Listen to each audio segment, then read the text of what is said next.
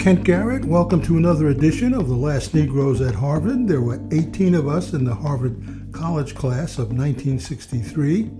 We were born in the 1940s and are now pushing 80.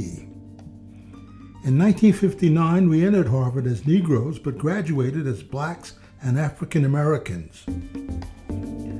With me are Black classmates John Woodford, George Jones, Jerry Secundi, and Connie McDougall. I'm also joined by classmates Joel Huberman, Hampton Howell, Ron Blau, Jeffrey Fox, Alden Briscoe, Nick Bancroft, Ken Bannister, Peter Lasavoy, Elizabeth Woodford, and Marcy Benstock. Our guest is journalist, historian, author, and our classmate, Adam Hochschild. His best works include King Leopold's Ghost, To End All Wars, A Story of Loyalty and Rebellion, 1914 to 1918, Bury the Change, The Mirror at Midnight, The Unquiet Ghost, and Spain in Our Hearts. He has written more than a dozen books. Well, it's good to be with you all. As for me, I suspect, like most of us, one of the most important things in my life was that I came of age in the 1960s. I wonder, as I look around the screen, if we had all gone to Harvard 10 years earlier, who knows? We might all be hedge fund managers today or something like that, instead of having done the various things that the wonderful work that so many of you have obviously done. So I think the time that we came of age was tremendously important. The Kennedy years were of such hope. The civil rights movement was beginning. People that I knew at Harvard, were going off as freedom riders and so on. My roommate, Pete Delisavoy here, later went to the South as a civil rights worker. I myself did very briefly as well. And then since then, I have spent most of my life writing in one way or another, first as a newspaper reporter, then as a magazine editor and writer. A couple of other people and I started Mother Jones magazine, and I worked there about 10 years. And then the last 40 years or so, I've devoted my time to writing books. Well, King Leopold's Ghost was a book that I published about not quite 25 years ago. And it's the story of King Leopold II and the conquest of the Congo. A fascinating story that one of the things that attracts me as a writer is stories that were once extremely well known and then got forgotten, because the whole process of forgetting I find very interesting. Here's basically the story. As many of you know, especially Pete, who's lived in Africa, and others of you I'm sure have spent time there, the European scramble for Africa, where the major nations of Europe essentially in a remarkably short time divided up that continent among themselves. And during the scramble for Africa, one of the people ambitious to get a piece of territory was King Leopold II of Belgium, who had taken the throne of Belgium in 1865 and found that it was not so much fun to be a king anymore in Europe, because you had to share power with elected parliaments and that sort of thing. And he wanted someplace where he could rule supreme and make a lot of money.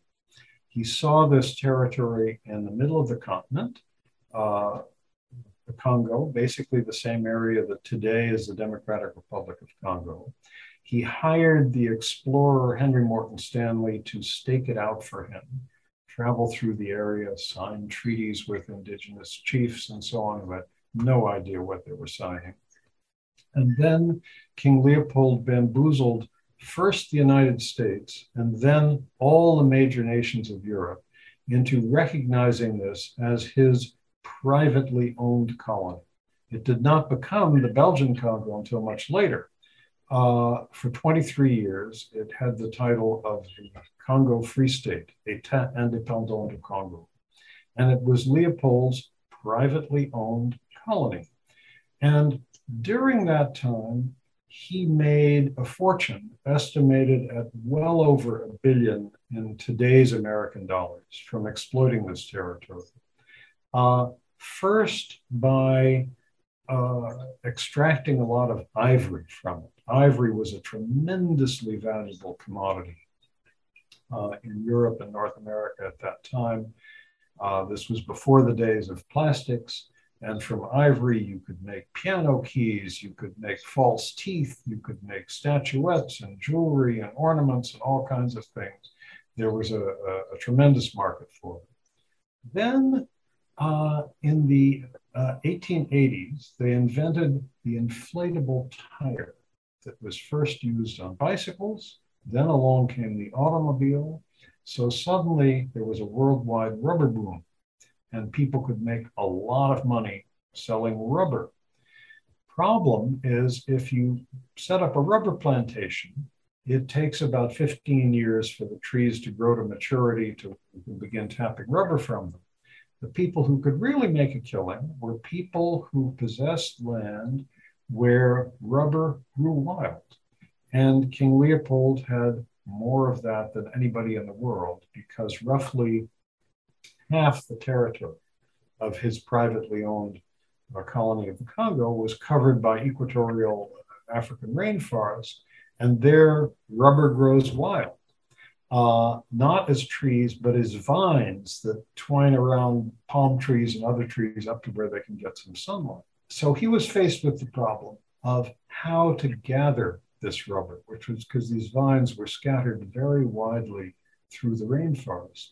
And essentially, he devised a slave labor system where his private army, 19,000 officers and men, black soldiers under white officers, would go into village after village in the Congo.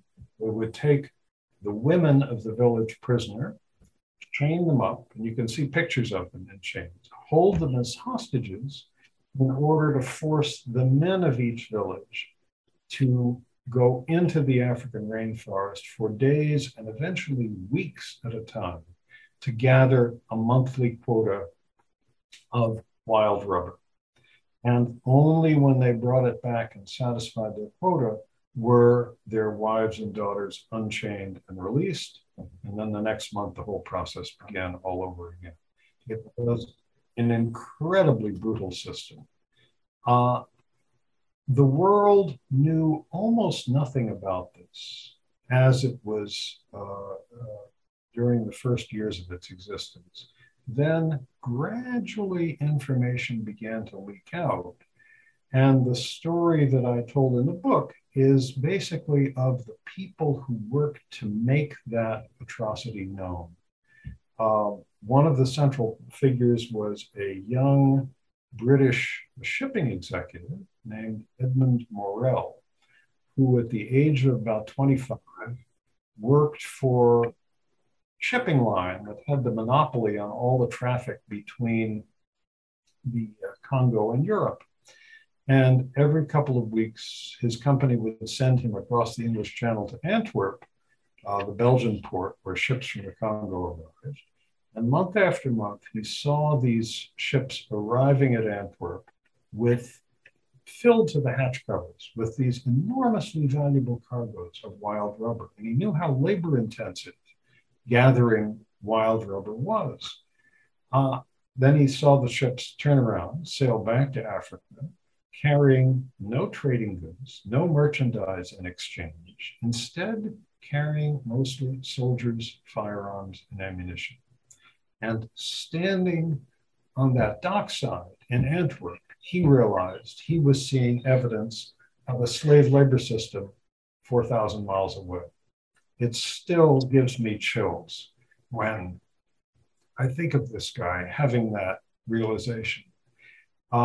He then went to the head of the shipping line, said something is terrible is going on here. We shouldn't be a party to it.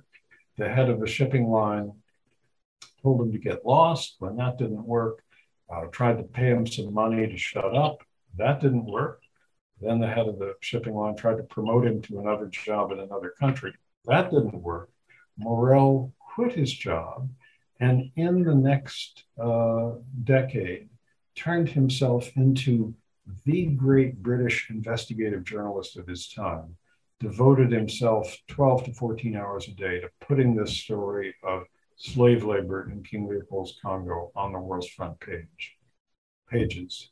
And like any journalist who begins revealing a story, he soon found that once he started to do so, other people with information that would flesh out the story came to him.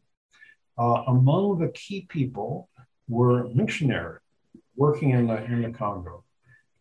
Many of them Americans, both black and white, who had been eyewitnesses to this slave labor system going on, but hadn't been able to get anybody to pay any attention because they didn't have the savvy to get their stories on the front pages of newspapers in Europe.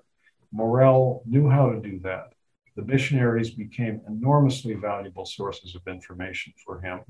One of them, a Black American, William Shepherd in particular. There were many other people who also played a role in disclosing this story. And basically that was the story that I told in the book. What's fascinating to me about it also is that, as I said at the beginning, it was once extremely well known. In the first decade of the 20th century, it was the major human rights scandal in the world. Thousands and thousands of newspaper articles about it. Then it got forgotten. Why? I think in part because no country, we certainly know this about the United States, but the same thing applies to, a country like Belgium. No country likes to remember a painful, embarrassing, and shocking period of its past. Also, World War I began in 1914, and all of British, French, and American war propaganda was based on coming to the aid of poor little neutral Belgium, which had been invaded by the big bad Germans. Belgium was genuinely a victim in that war, but it certainly didn't suit anybody to remember the terrible atrocities that the Belgians were accused of doing in the years right before the war. So this stuff got forgotten. And of course, the story is much larger as well, because once King Leopold developed this slave labor system, other European countries who had colonies in Africa that had wild rubber in France, Germany, and Portugal, adopted versions of the same system. So anyway, that was the story that I tried to tell in that particular book. I have a little to add, which is that when I was reading your book, I mentioned it to my mother, and she said, oh, yeah, she was completely familiar with the horrors of the Congo. She was born in 1909, I think. So she was close enough that she heard it, I guess, from her parents or from somebody. So she knew about it. It was familiar. Was she active in a church? I don't know. She went to church, but I don't think so. I think she just knew. Because I mentioned that just because many of these missionaries were such key figures, and people in their denominations back in the United States often... Well, you know what I'm going to guess? I'm going to guess that Black Americans were more familiar than white Americans. I'm sure. Yeah. That's going to be my guess. I'm sure you're right. You're right. There was, I mentioned one Black American, William Shepherd, who was a missionary who played a significant role in this whole thing. There was another as well, George Washington Williams, a very interesting guy, who was a Civil War veteran, first Black member of the Ohio State Legislature, a lawyer, a historian, wrote one of the early works about Blacks in the United States and Blacks in the Civil War, went to the Congo as a journalist in 1890, thinking he was an entrepreneur as well. And he thought that in this new colony of King Leopold's, which had only had favorable publicity up to that point, that there would be opportunities for Black Americans to do the kind of well-paying, skilled jobs that they couldn't get here at home. So he went there with that hope, arrived there, found himself in the middle of this horror show, and wrote the first comprehensive expose in English of what was going on there. It was published in newspapers as an open letter to the king in newspapers both in Europe and the United States. Very sadly, Williams died of tuberculosis on his way home from Africa. Never got to write the book that he was hoping to write, but he was really one of the first people to speak out. And I'm sort of interested in process. I mean, how do you do it? How have you done so much over the years? Well, I just feel very lucky to be writing books because it's a career you don't have to retire from. You know, if I had been a quarterback or a first baseman or something, I would have had to retire a long time ago. But as long as I can hobble to my desk, I can keep on writing. And, you know, if you're doing something that you love, and if it's what you do all day long, you can get quite a bit done. So really, that's where most of my time has gone for the last 35 or 40 years. I do a little bit of teaching. I teach one class each year at the Graduate School of Journalism at Berkeley, which I quite enjoy. It's just a once-a-week seminar. The last few years, it's been for people who are also writing nonfiction books. We critique each other's work. And so I feel that sort of improves my own writing as well. For me, the problem in writing is not to get up and do it every day. It is finding the subject matter. I was just going to ask you. Like you wrote Bury the Chains, which is another very interesting book about slavery. And I was wondering how you found your topics. Well, I'll tell you the story both for Leopold and Bury the Chains. For King Leopold's Ghost, I was reading, I sort of stumble on these things by accident. For King Leopold's Ghost, I was reading a book on something else entirely. And there was a quotation from Mark Twain. And a footnote said, Twain said this when he was involved in the worldwide movement against slave labor in King Leopold's Congo, an event historians estimate took 8 to 10 million lives. And I was startled by this because I'd been to Africa half a dozen times as a journalist. Actually, the first time I went to Africa was with Pete DeLisavoy here. We were both in a program for high school students that took some American high school kids to Africa. This was a year before we came to Harvard. I'd been to the continent half a dozen times. I thought I knew something about it. I thought I knew something about how brutal colonialism was, but 8 to 10 million people died in one territory? I was astonished. So I went to the library and I have the benefit of being able to use the library at the University of California, Berkeley, which is a huge and wonderful library. And looking through general histories of Africa, I found that, yes, you know, if you look up the Congo, people do give that figure, 8 million deaths, 10 million deaths. Hannah Arendt and the Origins of Totalitarianism uses a figure of 11 million deaths. Some people say, no, it's only 9 million deaths, but all these deaths in this one territory, how the hell did that happen? So I was grazing along the bookshelves, and then I came across a book written by this British journalist, Edmund Morel, whom I mentioned, where he describes this scene of being on the dock at Antwerp, seeing these ships come in full of rubber, sail out full of soldiers, and having this stunning realization about what was going on. And I was riveted by this. And I knew that scene has to begin my book. And then I was sort of off and running. So, and I knew I had a story because there was no doubt that about the deadliness of everything that had happened, or that there were all these extraordinary, heroic people who tried to bring it to the world's attention. Some stories you stumble into in other ways. You mentioned the book Bury the Chains, which was the one I wrote after Leopold. It's the story of the anti-slavery movement in the British Empire.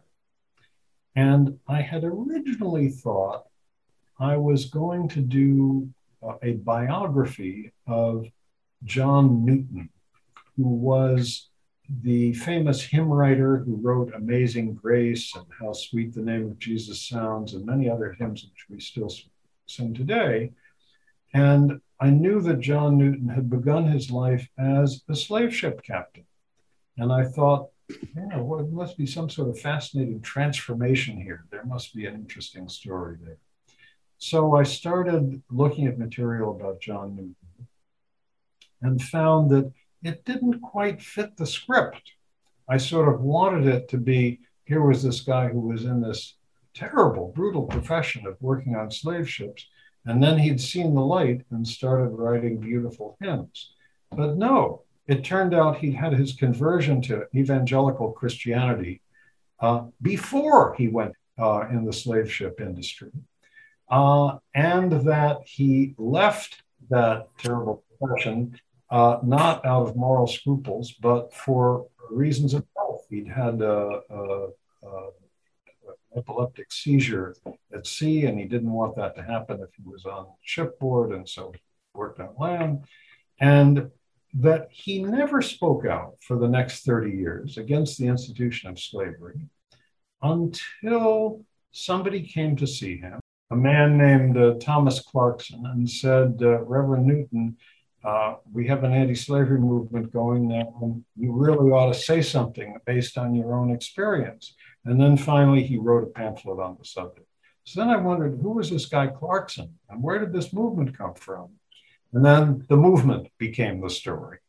And there again, I can't say that it's a story that wasn't known, because certainly people in England know that the British Empire abolished slavery 25 years before that happened in the United States. But because a great many of the people involved in that movement were evangelicals, people like Newton and William Wilberforce, the best known person in the movement, it's a story that was almost always written by evangelicals and written sort of to put God front and center. I wanted to write it to put community organizers front and center, because somebody like Thomas Clarkson, who was the traveling organizer for this anti-slavery movement, who was not particularly religious, he was a community organizer. He was somebody doing the kind of work. He would have been working with Marcy Benstock if he'd been alive today, trying to stop Westway. And I just found that a lens through which to look at that story at that time that I found fascinating. And that book has had an interesting history, which I never expected. You know, the story is all about what happened in Britain between 1787, when this anti-slavery movement burst into life quite suddenly, and 1833, when Parliament finally voted to end slavery in the British Empire. It took effect 5 years later. You know who's reading a book in part because of who invites you to come and talk about it. And for the first 5 or 10 years after the book came out, all of the invitations I got were to come speak in somebody's African histories class or Black studies class or whatever. In the last few years, all of the invitations I've gotten to speak about that book have come from people working on climate change.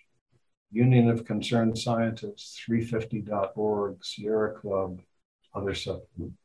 Because climate activists see an analogy between the work that they're trying to do today, and there is no more essential work than that, and the work that these remarkable organizers did more than 200 years ago, trying to make the world think differently about something that up to that point, everybody took for granted.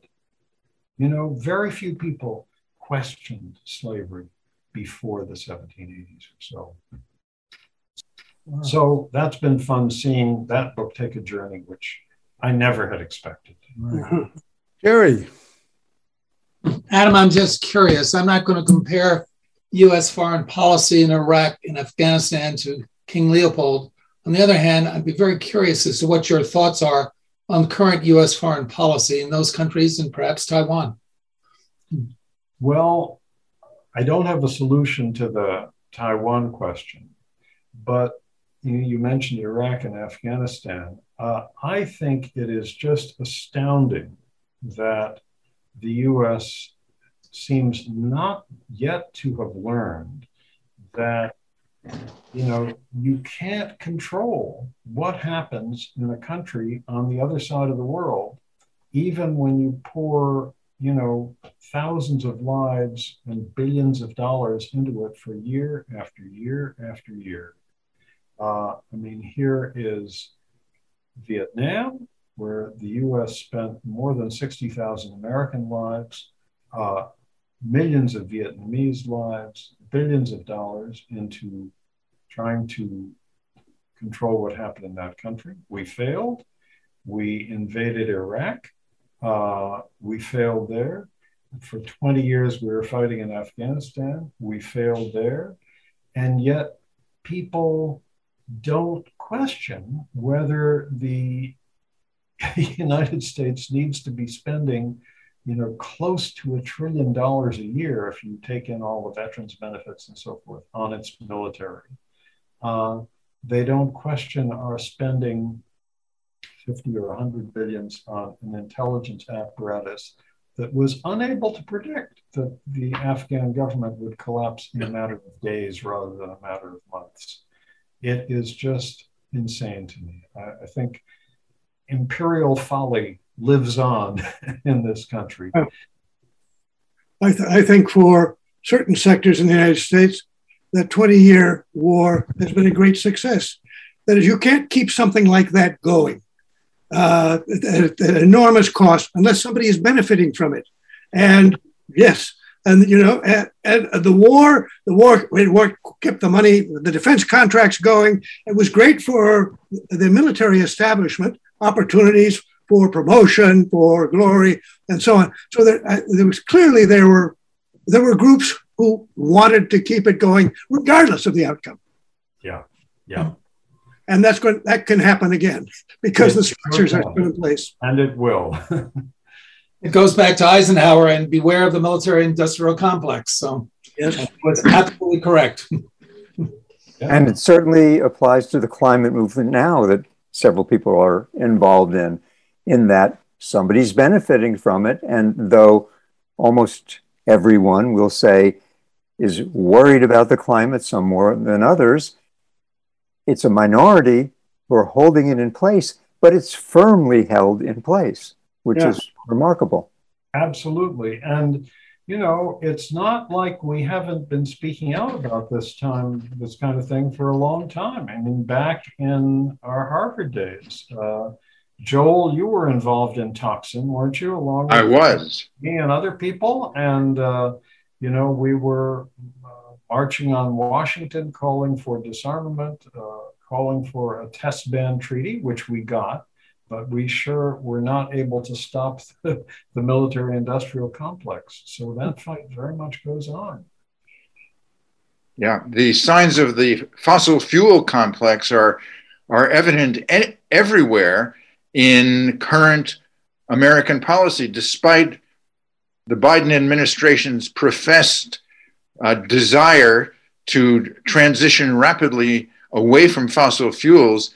The Biden administration's actual actions aren't supporting their claims, aren't supporting their professed goals. It's very frustrating.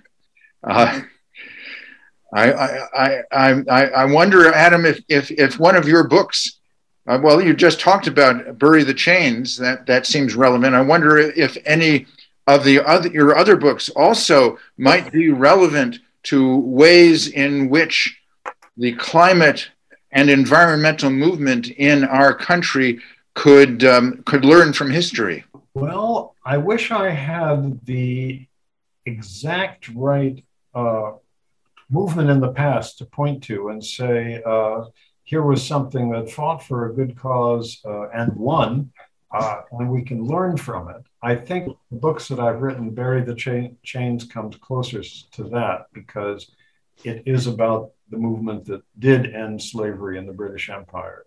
We know, of course, all too well from experience in this country that, just bringing an end to the formal institution of slavery doesn't mean that we still aren't living with its legacy in many, many ways. And that is true as well for other countries throughout the Americas that also have that heritage. But that was a story of a successful movement, and I'll look hard for another one. But now, there's one aspect that you haven't mentioned, which was, although slavery was outlawed in Britain, London financiers helped keep the system in America afloat. They poured a lot of money into American slavery. Absolutely. British slavery formally came to an end in 1838, but that, of course, didn't happen in the US until the end of the Civil War, and in which Britain was very much entangled with the Confederate States and sort of hoping for a Confederate victory. Because in all these stories, I think, first of all, you can't get people to read a book of history unless it's got people in it. And right. God knows there are so many of us, who studied history at Harvard and found that there are an awful lot of people who take an interesting slice of history and manage to write about it in a boring way. Right. And I think that often happens because they forget that history is made up of living, breathing human beings. Right. Good ones, bad ones, imperfect ones, mixed ones, like most of us are. And so I always try to assemble a cast of characters through whom to tell a story. I think about, I know several of you have been involved in film and TV production. I think about it a little bit in writing a book as I'm holding auditions for a cast. Okay, I'm going to write about King Leopold's Congo. I'm going to write about the British anti-slavery movement. I'm going to write about the First World War.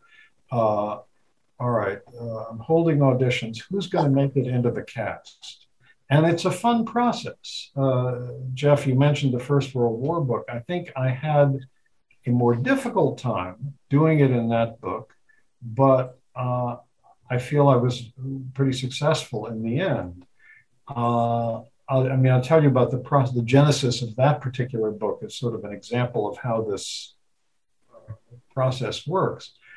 I'd long been fascinated by the First World War for two very opposite reasons.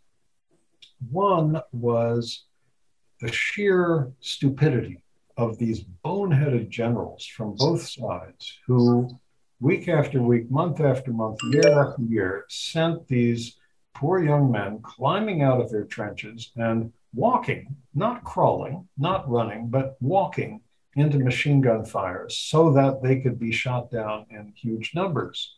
And you're all familiar with the images of the Western Front in the First World War, and that's what happened for most of the time. Yeah. So I wondered, how did these guys think? Why did they always think this next battle is the one that we're going to win, even though we're using the same tactics that didn't get us anywhere for the last couple of years? At the same time, I was also fascinated by the brave people in all of the warring countries who spoke out against the war. Many of them went to prison for doing so, but they sort of had the sense that this conflict is going to remake the world for the worse in every conceivable way. And that is indeed what happened. For the longest time, I couldn't figure out how to get these two very different types of people into the same book, because I didn't want to do just a series of portraits of the generals and then a series of portraits of the dissidents. couldn't quite figure out how to do it. I was focusing on England because the British anti-war movement was much more outspoken and forceful than that in most of the other countries. And I love writing about the British because they're just so eccentric. You always find people that... Anyway, so for a year and a half, I did nothing but read, trying to figure out how I was going to shape this book. And then one day I was reading a very boringly written scholarly article about a well-known British woman pacifist, Charlotte Despard, who was an outspoken radical on every issue, went to jail 4 times in the battle for women's suffrage, traveled up and down England doing so, found her rallies broken up by rock-throwing mobs or shut down by Scotland Yard. And in one sentence in passing, the writer of this article said, naturally, Mrs. Despard's activities were deeply upsetting to her brother. And it gave his name, Sir John French, which I recognized as British Commander-in-Chief on the Western Front. That's going to be an interesting relationship to look into to each other. So then about the next day after I discovered this, I realized, okay, I got to do this book based on divided families. So I went looking for other divided families, found a couple of them, and those 3 divided families or divided family groups are sort of the core characters in the book. And my rule of thumb was any other character, I can bring him or her in if they are related to one of these divided families in some way. So that was how I assembled the cast there. But it was a long process. I worked on that book for 6 years. You talk about searching for the story for each of your books and then a long process. And I'm wondering, is there an overarching thing for you that got you to be interested in the kind of writing that you do? And I'm wondering, is there something in your background that set you up for this kind of writing? And I'm saying that having just read Half the Way Home. Yeah. Well, yeah, I think all of the books I've done have, in one way or another, involved people fighting against injustice. To me, those are the stories that I like to tell. And I think it does come out of some things in my life experience.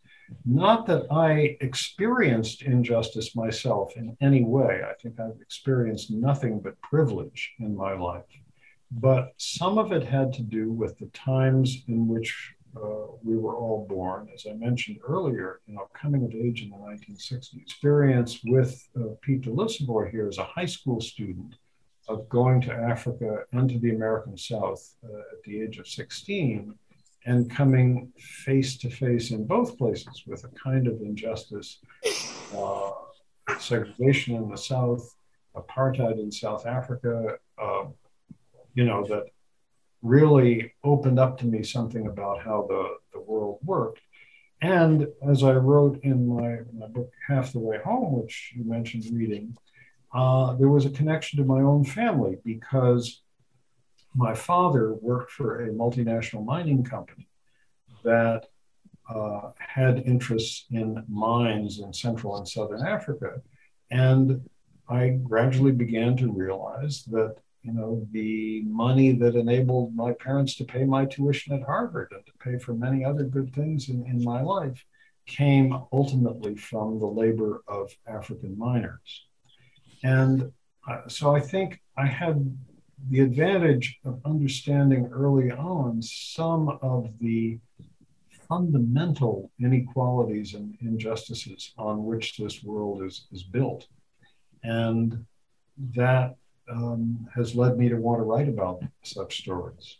Adam, what you just said makes me wonder. I imagine there came a time when your realization of the source of your family's wealth became a topic of conversation between you and your parents. I'm wondering what happened. It did. And you can find the full story in my book, Half the Way Home, a memoir of father and son. It's a little bit different than you might expect because even though that was his role in life, my father was an executive of this big mining company, he was a man of extraordinary liberalism. And the issue that very often divided people in our generation from our parents, the Vietnam War, he and I were on the same side. In fact, he was so ardent an opponent of the war in Vietnam that he won a place on Nixon's enemies list, which I'm sure all of you remember. And he actually told a newspaper reporter that he was proud to be on Nixon's enemies list. So we disagreed about some things, but not about a lot of other things. And figuring that out, figuring out some of the contradictions in him and so forth took a lot of time for me, but I think I finally figured them out and tried to express them in this book. Well, Adam, how did Harvard prepare you for all this, or did it have any? I mean, what was the effect of Harvard? Well, gosh, I would love to go to Harvard all over again today because I would think I would get so much more out of it. During the time I was there, I had all of the, tensions and anxieties that somebody in their late teens usually has. I feel I benefited from some things. There's certainly some professors, who I felt very grateful to be in their classes and learn something from. But I was very impatient to get out and into the real world. I got in with advanced standing in several courses, and so I stayed only 3 years and left after 3 years. It was a lot easier to do those days than it has been for the generation of our kids and grandkids. So I'm not sure I could say that Harvard has greatly changed me. To me, it seems like the formative experiences of my life happened before and after Harvard. I want to comment on one aspect of your work, and that is the art. I think you are a master at putting together scenes and even sentences and passages, and you keep us surprised often enough to keep us going and keep us interested. So an applause for that. Well, thank you, Jeff. That's very kind of you to say. I think it's not that hard. I just think that a lot of professional historians are trained to write differently. When you're a young person hoping to get tenure in a department of history, say, you're trying to publish articles in academic journals and books with university presses, and these are all read by peer reviewers, and so you better damn well make sure that you've mentioned in the text works by the people who could possibly be reviewing your book.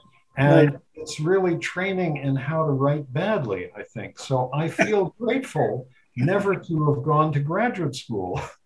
I never spent a day in graduate school. My graduate school was working as a magazine editor for 10 years, which is wonderful training because you're working with other people's articles and your own, trying to massage them into shape where it will make the reader more likely to turn the page. And I can't think of a better training for the writing of books than that.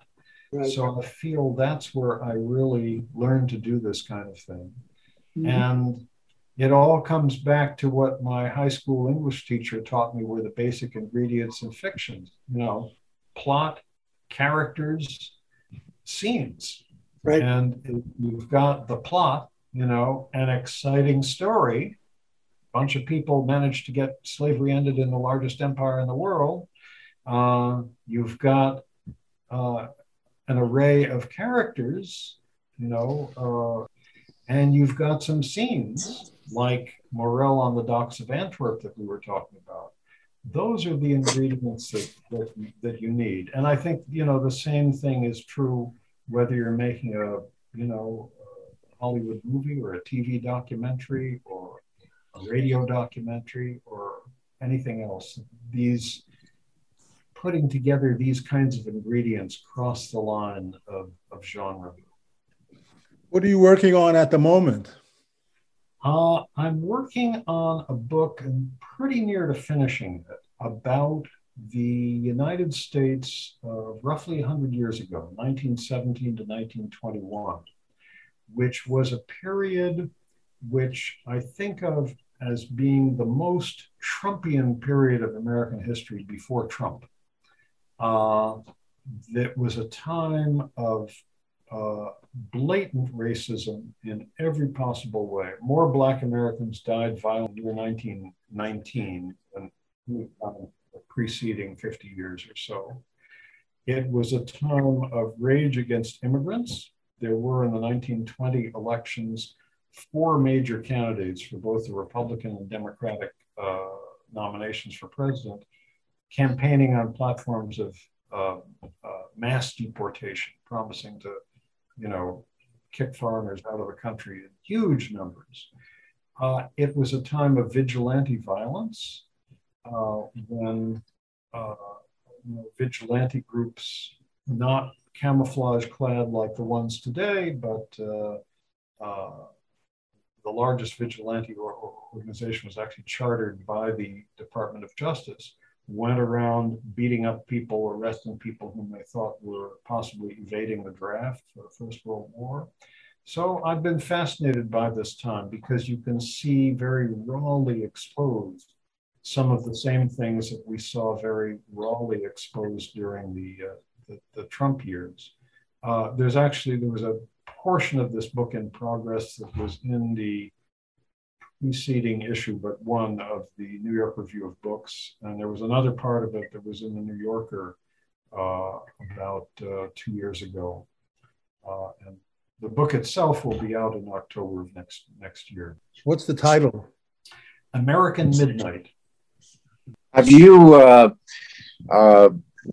looked at President Wilson, and some of the contradictions of his approach to international relations, for instance, League of Nations, promise of self-determination of nationalist groups, and then reversals that come practically from the time of Wilson through the Second World War, for instance. Yeah. Have you touched on that at all or looked at that? He was a major character in this book because he was president during the whole era that I'm talking about. And he's fascinating and contradictory man. In many ways, he seems like the ultimate anti-Trump. He was the first college professor or college president to become president of the United States. I think the only one. He was an intellectual who had written 9 or 10 books by the time he became president. He was identified above all with this very idealistic scheme for the League of Nations. But at the same time, he presided over a country where these horrible things happened and where he said virtually nothing about it.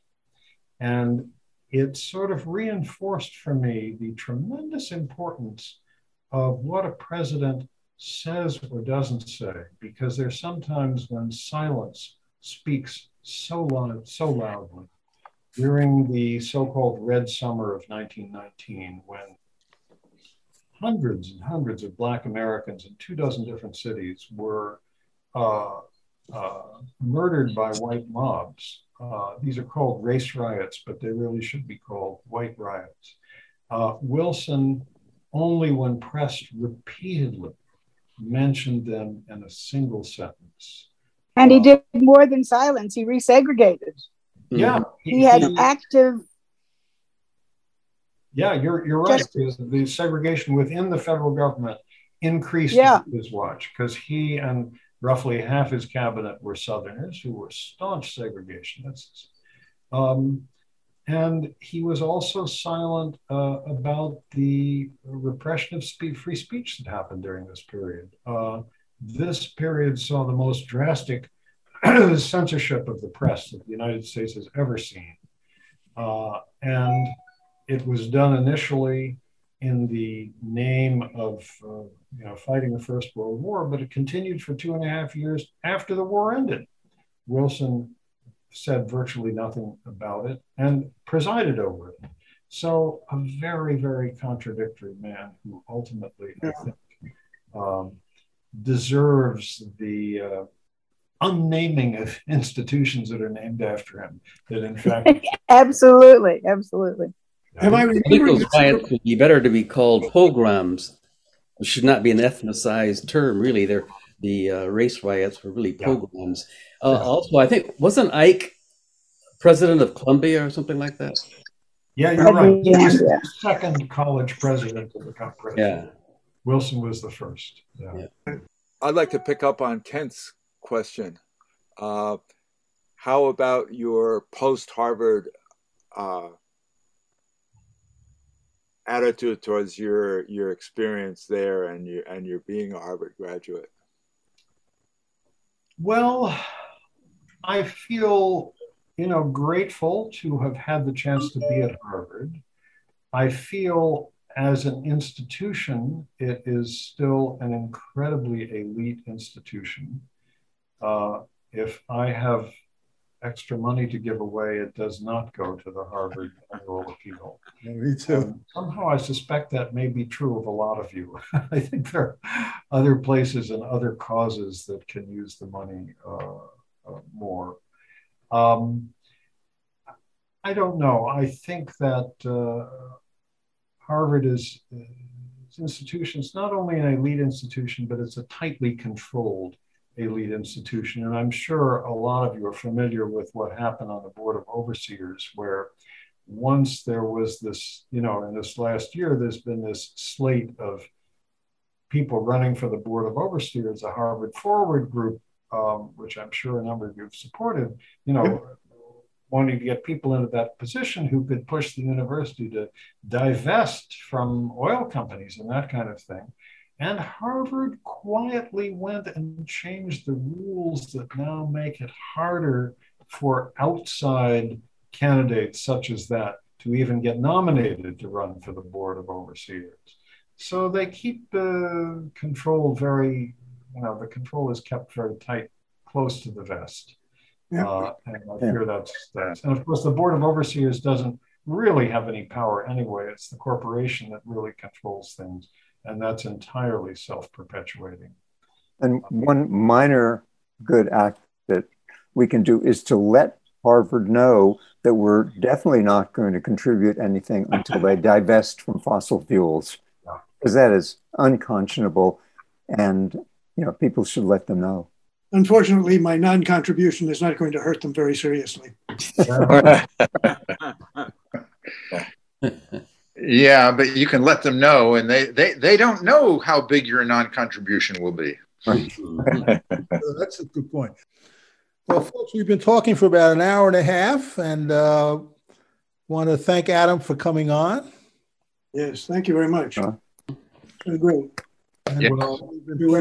Thank you, Adam. It's a pleasure to see all of your faces, some of whom I know, and most of whom I haven't seen for a very long time. And but we haven't changed. And so, when is America Midnight coming out? October of next year.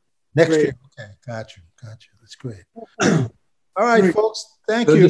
Good to see you, Adam. All right. Take care. Goodbye, everybody.